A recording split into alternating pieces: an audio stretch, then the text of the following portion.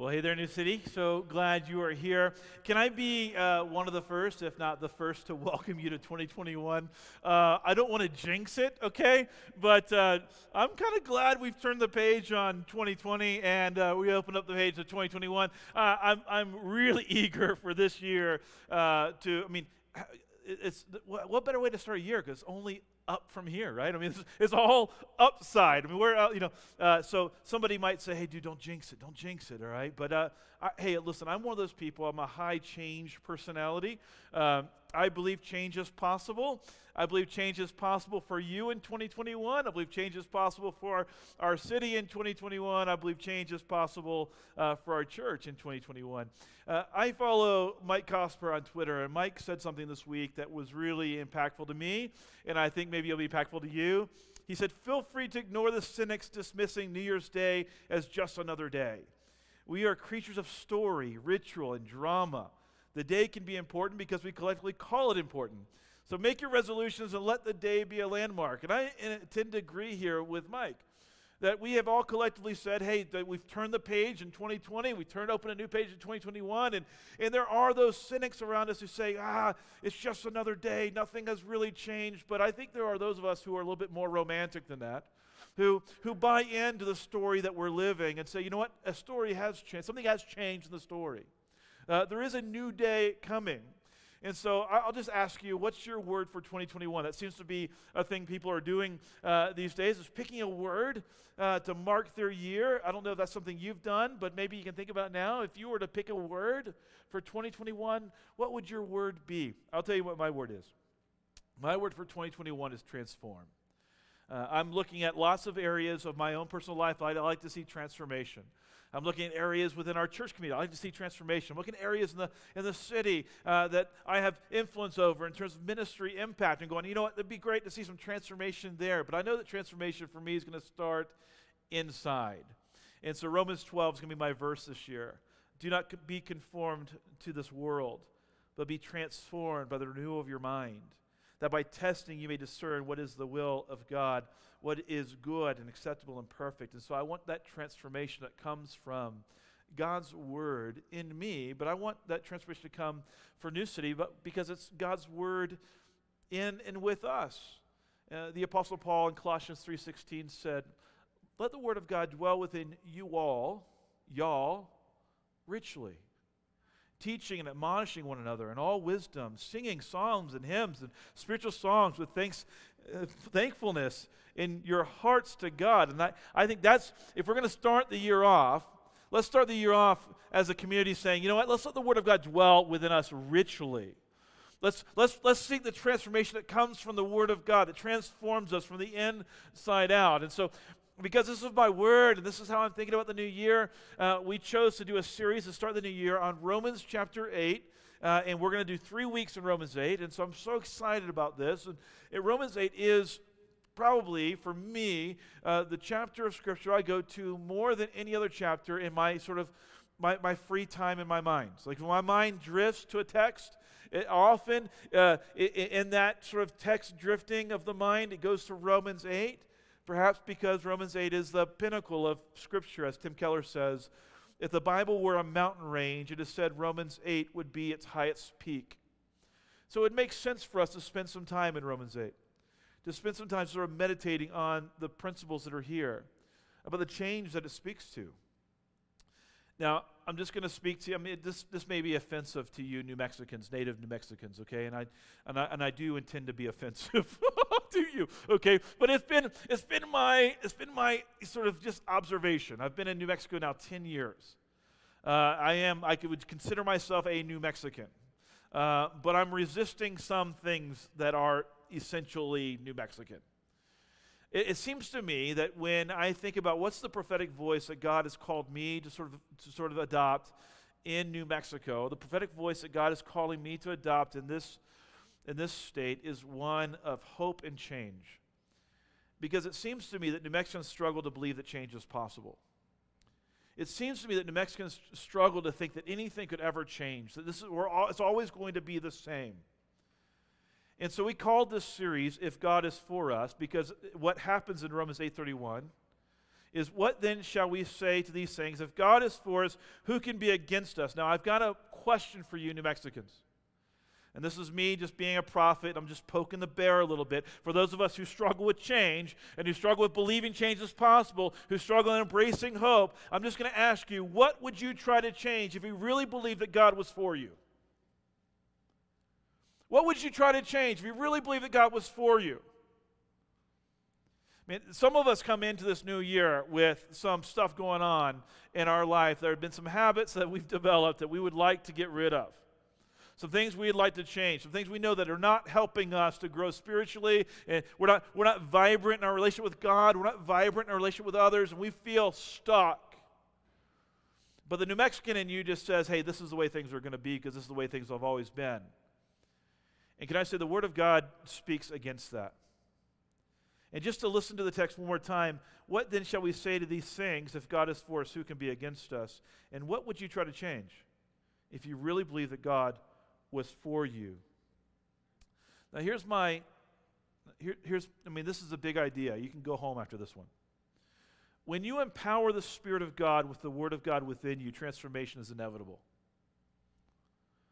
The Holy Spirit who dwells in you, if you empower the Holy Spirit who dwells in you as a Christian, if you power the Holy Spirit with the Word of God, I want you to know that change is inevitable. And what Romans 8 teaches, and by the way, if you're looking in the Bible today and you want to follow along, we're going to be looking at Romans 8, 1 to 17. So I'm going to be picking verses from that section and sort of highlighting some teaching there. But Romans 8:11, what does Romans 8:11 say? If the Spirit of him who raised Jesus from the dead dwells in you, he who raised Christ Jesus from the dead will also give life to your mortal bodies through his Spirit who dwells in you. And the biblical teaching is the Spirit who raised Jesus from the dead lives in you. And if that Spirit who raised Jesus from the dead lives in you, has the Word of God to use in you, that the Word of God is transformative. If it dwells in you with the Holy Spirit in you, I want you to know transformation, change is inevitable. Like it will happen. But we cannot have the transformation we need without the truth to believe. And there are a lot of Christians who have, everything they need for transformation.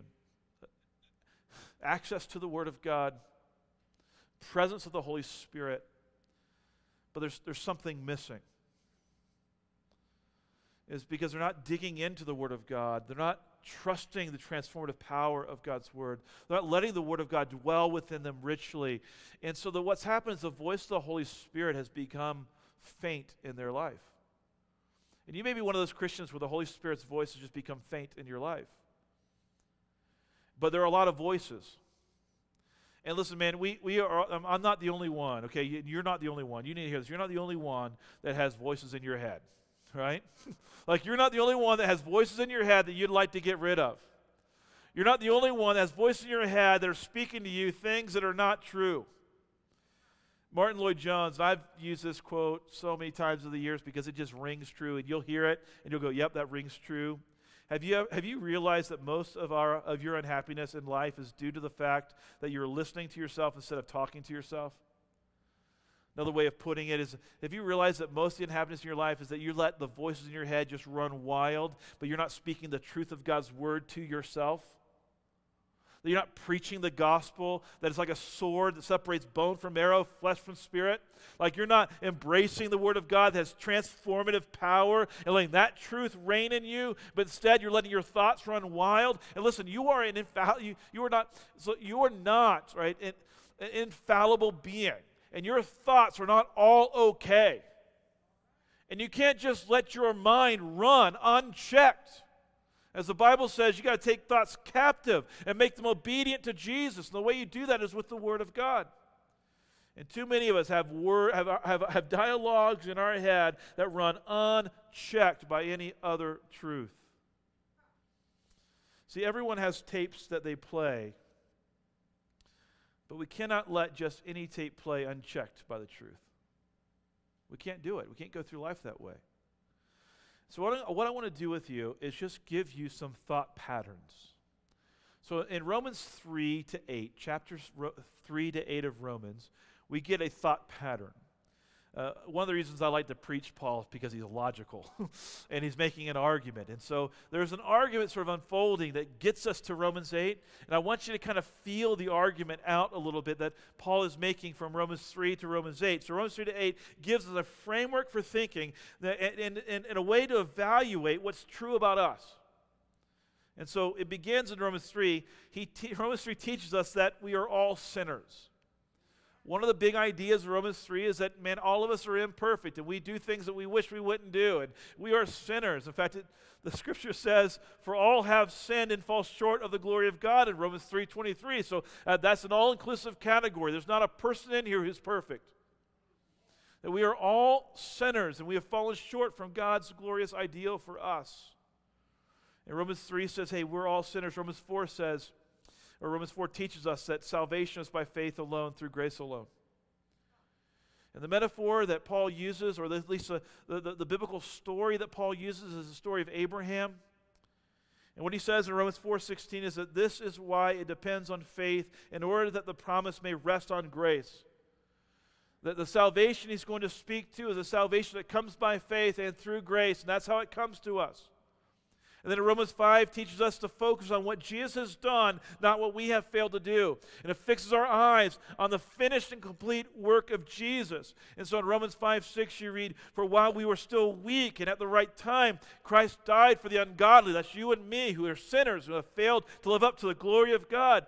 And then in Romans 5:20, Paul says, now the law came to increase the trespass. So when we got exposed to the law, like coveting, the heart just said, man, I want to covet more. And the law doesn't save us, but exposes our need for salvation. It exposes our sinfulness. And then Paul says, but where sin increased, grace abounded all the more. Fix your eyes not on your failure, but on Christ conquering your failures. Fix your eyes on Jesus who died for you in your weakness. And then in Romans 6 teaches us that we have received a whole new identity, not defined by our sin, but defined by Christ's righteousness. And in Romans 6:4 we learn about baptism. How baptism shows us a picture of the new identity. We were buried therefore with him by baptism into death, in order that just as Christ was raised from the dead by the glory of the Father, we too might walk in newness of life. And so baptism is going into the water and going under the water. Just like Christ died, we're dying to the old self and we're bearing it away. Just like Christ rose from the grave, we rise from the water. We say, hey, we've embraced the new life that Christ has come to bring me.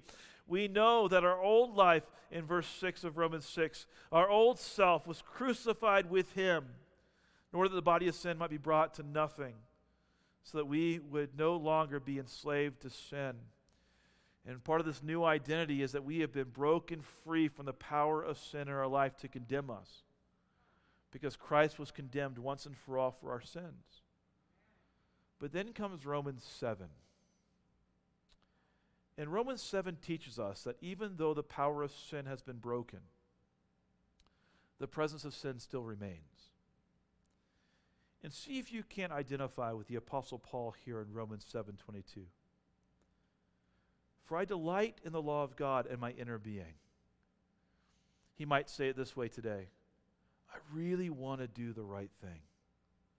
Like, deep down inside, I feel like my impulses are good, and I want to glorify God, and I want to love other people. I really feel like inside, my deepest longing is to love God and to love the neighbor. I really feel like that's what's really living inside of me. But I see in my members another law, waging war against the law of my mind and making me captive to the law of sin that dwells in my members. And the Apostle Paul says, I know that I've been broken free from the power of sin, but I have this dual desire, this desire to do right things, but man, sin is close at hand. And it seems like it's a power in my life. Like sin's a power. And by the way, that's how the Bible describes sin. If you don't believe sin's a power, just try to stop doing it. You can't stop doing it. That's why you needed a Savior, because he came to save you from a power. And Paul's like, there's a power at work within me, and it's a power of sin inside of me I can't break free from. Wretched man that I am, who will deliver me from this body of death, he says. And over the years and years of being a pastor and talking to people, I can tell you the greatest heartache that I have experienced in the lives of people have been people who've sat across the table from me and said, I really want to do the right thing, but I keep doing the wrong thing. Who could save me from this body of death? And so if you live in that Romans 7 place and you can relate to the Apostle Paul in Romans 7, you're like, man, sometimes Christians, when they're living Romans 7, start to question their salvation. They start to wonder, am I really saved? They start to wonder, does God really want to do anything with me? And Romans 8 teaches us that even though we are tempted to live in a state of self-condemnation, there is no condemnation for those who are in Christ Jesus. Even though sometimes we'd like to fixate on our failures, and sometimes we'd like to look at those failures and say, that defines me. My failure defines me. Jesus shows up with the Holy Spirit of God, and the Holy Spirit says, there is, therefore, now no condemnation for those who are in Christ Jesus.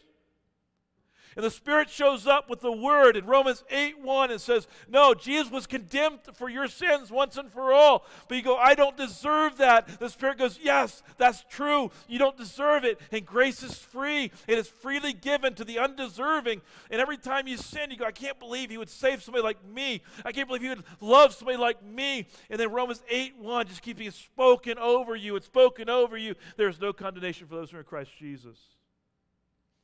For the law of the Spirit of life has set you free in Christ Jesus from the law of sin and death.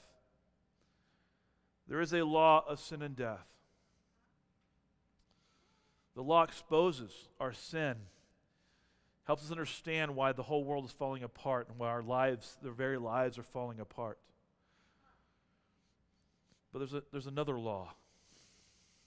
The law of the Spirit of life that set you free. It's the law of grace. It's a law that has liberated you. There's a law that enslaves you, and there's a law that liberates you. And the Holy Spirit has come to you in the Word of God to say you are no longer enslaved by sin, but you're liberated by the Spirit. You've been liberated if you're a Christian. If you've trusted in Jesus, you've been liberated. If you believe that He died on the cross for your sins, that He was buried, He rose again, conquered your sin and death, has given you His righteousness as a gift, you've been liberated. There's no condemnation for you. He died for your sins once and for all. You've been liberated. And you've been liberated, and your liberty can never be taken from you. And I want to show you why it can't be taken from you. Because your liberation isn't based upon something you have done. It's based upon something Christ has done on your behalf. And so when Paul is teaching the gospel in Romans 8:3, he says, for God has done, not you have done. What God has accomplished, not what you have accomplished. What God did for you. For God has done what the law, weakened by the flesh, could not do. The law couldn't save you. It could only expose your need for a Savior. Couldn't save you. For God has done what the law, weakened by the flesh, could not do by sending His own Son in the likeness of sinful flesh for sin. He condemned sin in the flesh. He was condemned for you, which is why there's no condemnation for you. Our salvation doesn't rest in what we have done. It rests on everything that Christ has done on our behalf, in order that the righteous requirement of the law might be fulfilled in us. If you're a Christian, the righteous requirement of the law has been fulfilled in you through the complete and finished work of Jesus. Paul says it this way in 2 Corinthians 5:21, God made Him who knew no sin to be sin on our behalf, so we might become the righteousness of God in Him. You are a recipient of Christ's righteousness. That's the gift. It's undeserved. When the Father looks down on you, He doesn't see your sin. He sees Christ's righteousness. When the Father looks on the cross, He sees your sin. Like this is a gift. Like and when we live in that Romans 7 reality, we want to just go, we want to go, you know what? I don't really deserve this salvation. I don't really deserve it. And the Holy Spirit's going to keep showing up in your life and saying, yes, you're right. You don't deserve it. It's freely given.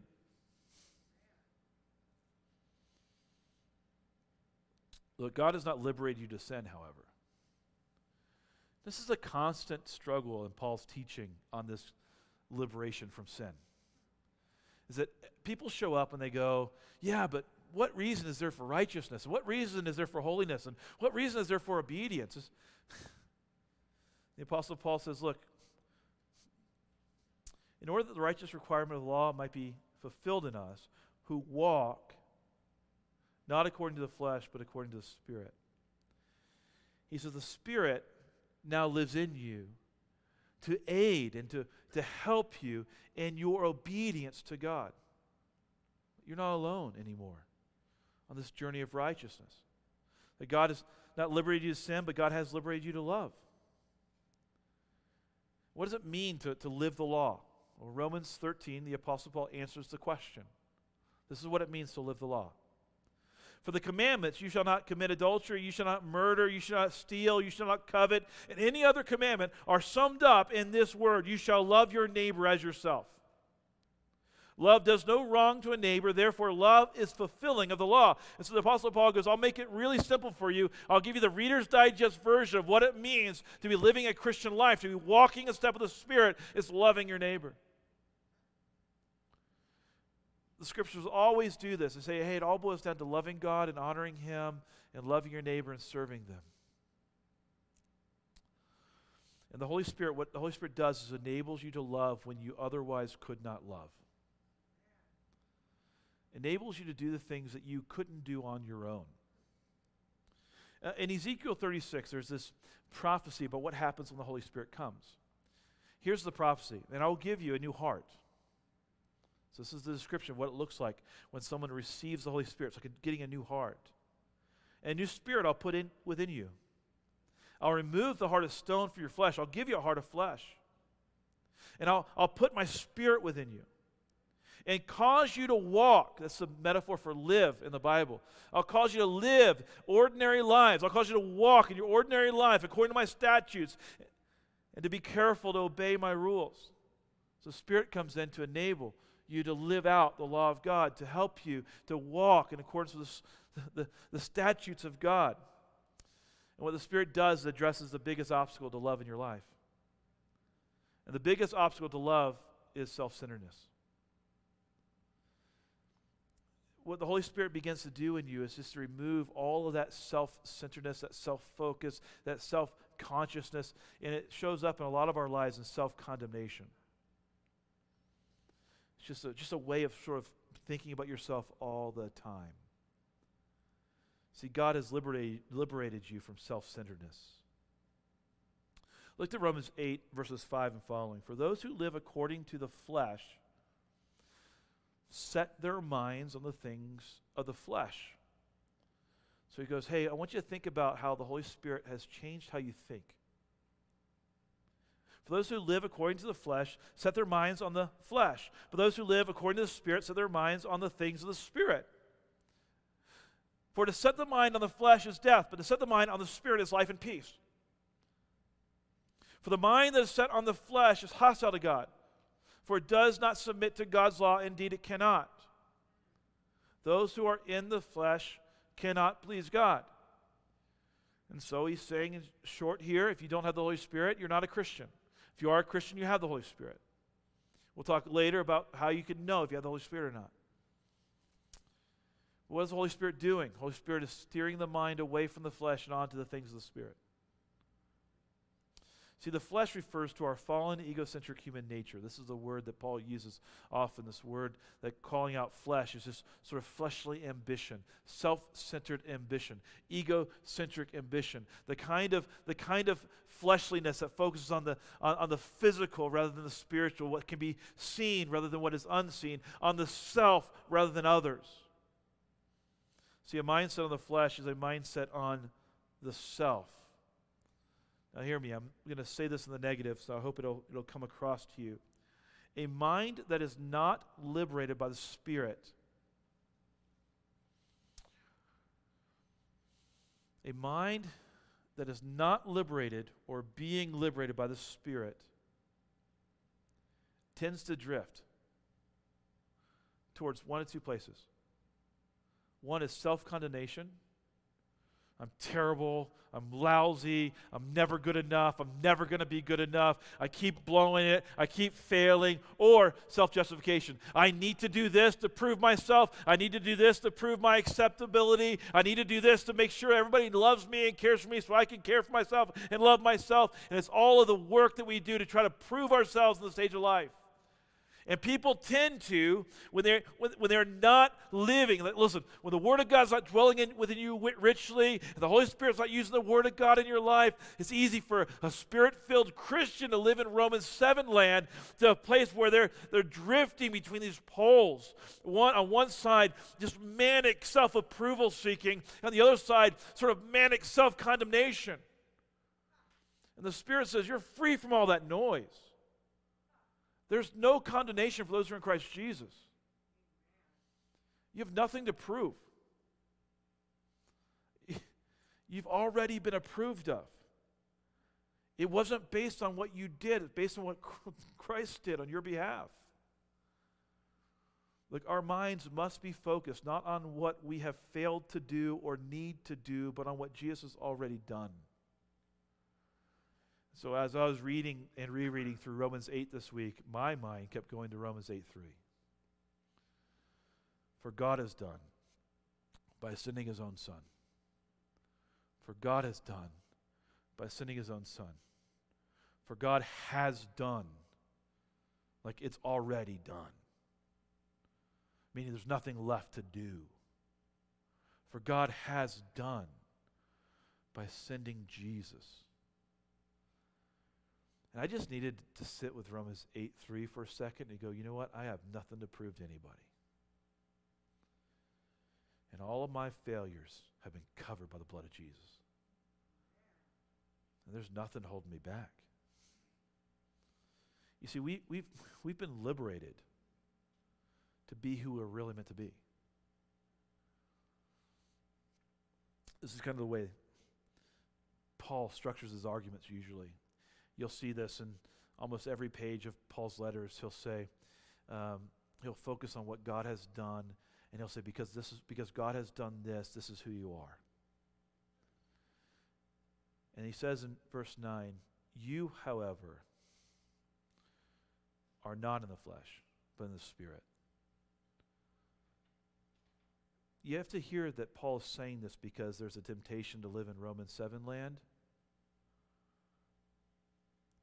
And so there's some people who feel like, well, maybe God didn't, maybe I'm not really saved. And he says, hey, listen, you are not in the flesh. You're in the Spirit. If in fact the Spirit of God dwells in you. Anyone who does not have the Spirit of Christ does not belong to God. And so he's going to say the evidence that you belong to God is the Spirit in you. But if Christ is in you, although the body is dead because of sin, the Spirit is life because of righteousness. The Spirit's in you. He's in you. What's the Spirit doing? He's bringing life to you. But the Spirit's primary role in our life is to make much of Jesus and his righteousness. That's what he does primarily. And one of the ways that you know you have the Spirit in you is that the Spirit is testifying. The Spirit is testifying in you. Yep, that's true.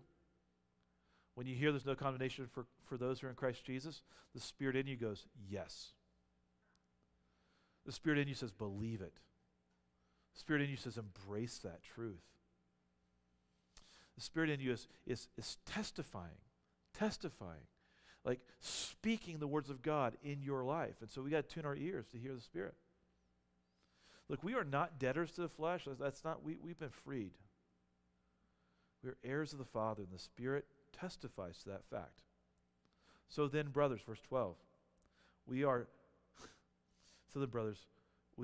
debtors not to the flesh, to live according to the flesh.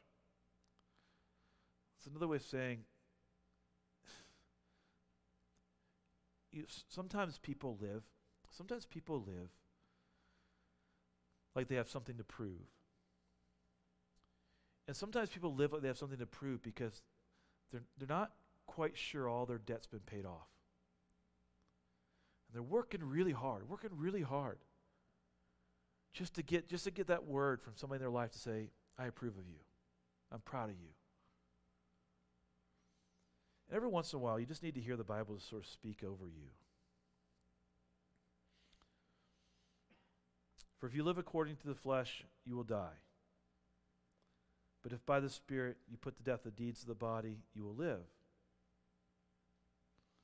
Listen, for all, let it speak over you.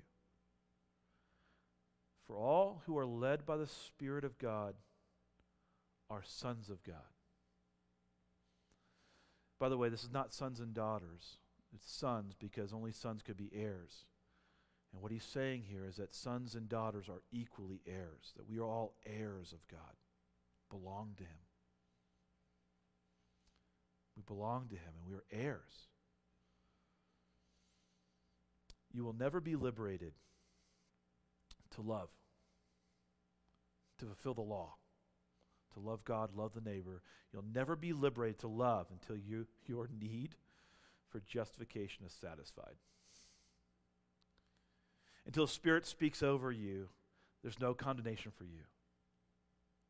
So long as you feel like there is condemnation for you, so long as you feel like you have something to prove, then you're going to be working really hard to find that approval, which means your mind is going to be focused on you primarily all the time because you're constantly in need of approval and justification for your existence. And the reason why you can't give love away in your life right now is because you're so consumed with yourself, because you're not quite sure that you are lovable or that you have been loved perfectly. But when you receive the perfect love of the Father in heaven, what happens is in you. What happens in you is that you just go, you know what? The most important eyes in the planet, the most important eyes in the universe, the most important eyes in existence look down on me and they see Christ's righteousness. The most important eyes in existence look down on me with approval. Like when you receive that, I don't deserve it. Yeah, you don't. It's grace. When you receive that, you receive a freedom, a liberation from the self, and a liberation to love. If you have not been justified once and for all in Jesus, you will need to find justification in your relationships or achievements. If you have not been justified once and for all in Jesus, meaning if it's not done for you, then you still have a lot to do. You can still seek justification. You still seek it through your achievements and through your relationships. Well, he says, put to death the fleshly thing. Just put it to death. Put to death that voice of the flesh in your life. Well, how do you do it? You put to death self-centeredness by setting your mind on the voice of the Holy Spirit. Setting your mind on the voice of the Holy Spirit. I said earlier the Spirit testifies. Here's the verse, Romans 8:16. The Spirit himself bears witness with our spirit. The Spirit bears witness. The Spirit speaks. The Spirit directs. For some people, this is like, whoa, he's gotten real mystical, and like, yes. Yes, the Spirit speaks. And the Spirit himself bears witness with our spirit that we are children of God. What does he say? He says, you belong to the Father. And he looks on you lovingly. He looks on you with eyes that are not condemning, because those eyes condemn Jesus, his Son, for your sins once and for all. And so he looks at you approvingly. And when you get that, oh my gosh, when you get that, for God has done by sending. When you get that. So the 3 steps to set the mind that I talk about often at New City is recognizing, rebuking, and replacing. This is a habit for the new year, man. Recognize the lie. We all have voices in our head, tapes in our head, tapes that condemn, or tapes that play that say, you're not acceptable until or unless you do this or have that or get this relationship or have that thing in your life. And so, like, we all have tapes that play. And you got to recognize, is that a tape that's calling me to justify myself through my action? Is that a tape that's calling me to self-condemnation? If it is, it's not from God, it's a lie. So rebuke the lie. And replace the lie with the gospel truth. Hold on to the words of God that say, you know what? There's no condemnation for those in Christ Jesus, and I'm a child of the Father. The Spirit in me cries out, Abba, Daddy. Just cries out to me. Look, and as the Spirit breaks you free from you, you're broken free to love. For God has done by sending his own Son. For God has done. The box has been checked. The line has gone through it. Done. Let that just speak. God has done through his Son. Done. Look, we are broke free to love by the love of our Father. That's how we are broken free. Because the Father sent his Son. We've been broken free by love. Verse 15, you did not receive the spirit of slavery to fall back into fear, but you have received a spirit of adoption as sons, by whom we cry, Abba, Father. The Spirit himself bears witness with our spirit that we are children of God. And if children, then heirs, heirs of God, fellow heirs with Christ, provided we suffer with him, in order that we may also be glorified with him. It's been my observation in life that inside every child, there's a longing for the love of a father or a parent in their life. You just watch kids, when we had sports. You watch kids playing sports in the sports field, and after they do something great, do you know what they do? Like right away, they look over for mom and dad. They go, did you see that? That's what Christian obedience is. Look, Christian obedience is the thing we do to make God smile. It's the thing that we do to make our Heavenly Father smile. He's a Father who loves you so much, he sent his Son for you. He loves you, he has affection for you, he's for you. And sometimes we overcomplicate what it means to obey God. And so one of the ways you can just sort of test your behavior, say, does this make God smile? Do you think he's smiling down on this activity? Do you think when he sees you doing this, he's smiling at you? Because Christian obedience is just the things we do to make the Father smile.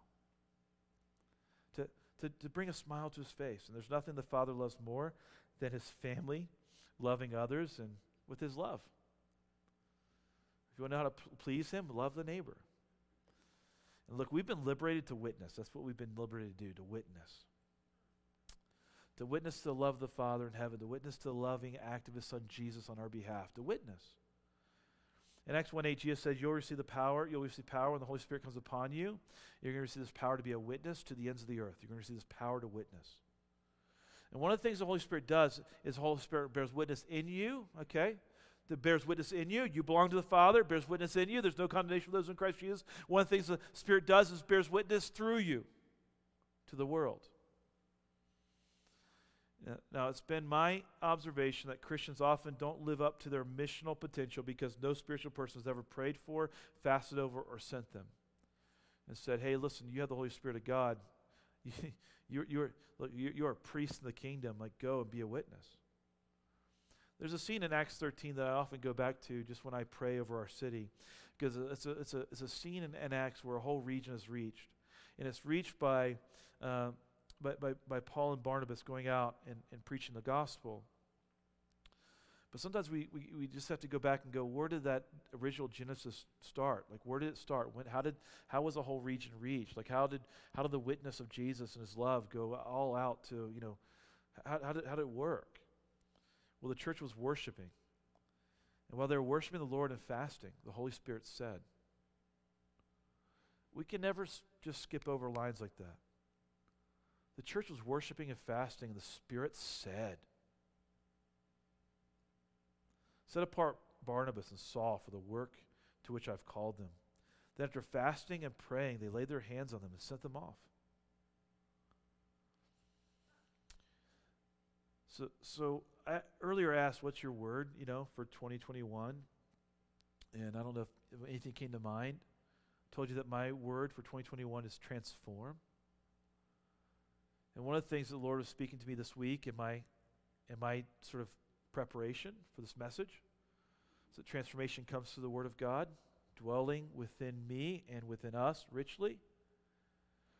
It comes from an ear tuned into the Holy Spirit of God, comes in to people who are worshiping, fasting, and praying. And when people are worshiping, fasting, and praying, and the Word of God is dwelling richly, and the Word of God is testifying to our reality internally, the Spirit is freeing us to love and to love the neighbor and to love others and to live in a way that brings a smile to the Father's face. And so the Holy Spirit's enabling our witness. Like when that happens, I believe transformation happens.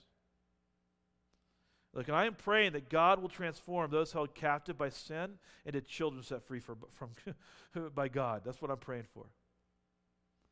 That captives will become children in our church and in our city, because we have a group of people who said yes to the Word of God, yes to the voice of the Holy Spirit, and we've said, send us. I'm just going to read the verses for today, and here's what I'm going to ask. I'm going to ask just for you to be open for the Holy Spirit to speak to you today. And this may be new for you. It may give you the heebie-jeebies, and you may be like, I don't know about this. I don't know. Listen, all the engineers at Sandia watching, just listen to the Holy Spirit, okay, here. Listen, don't overanalyze. Listen. There is, therefore, now, no condemnation for those who are in Christ Jesus. For the law of the Spirit of life has set you free in Christ Jesus from the law of sin and death. The Spirit himself bears witness with our spirit that we are children of God. And if children, then heirs, heirs of God, fellow heirs with Christ, provided we suffer with him, in order that we may also be glorified with him. Holy Spirit, use your word in our life. So, Father, I pray that you would do transformative work in us. Help us to be freed from self-condemnation. If there's anybody here that's living in constant self-condemnation, Holy Spirit, speak to them. There's no condemnation. If there's somebody who's just worn out and beat down with approval seeking, Father, I pray you'd speak to them that you love them and that they're heirs. They're in the family. There's nothing left to prove. Holy Spirit, I pray that you would lead our church into this new year. That we would have a transformative presence in our city. I pray you'd work your transformation out in our lives individually, but I pray that your witness would spill out into the streets and neighborhoods that we live in. So I'm praying without hesitation for transformation. Thank you, Jesus, for what you've done for me, how you took all of my sins on the cross, how you overcame them, how you've given me freedom. I don't deserve it, but I receive it with a glad heart. We thank you, Lord Jesus. It's in your name that we pray.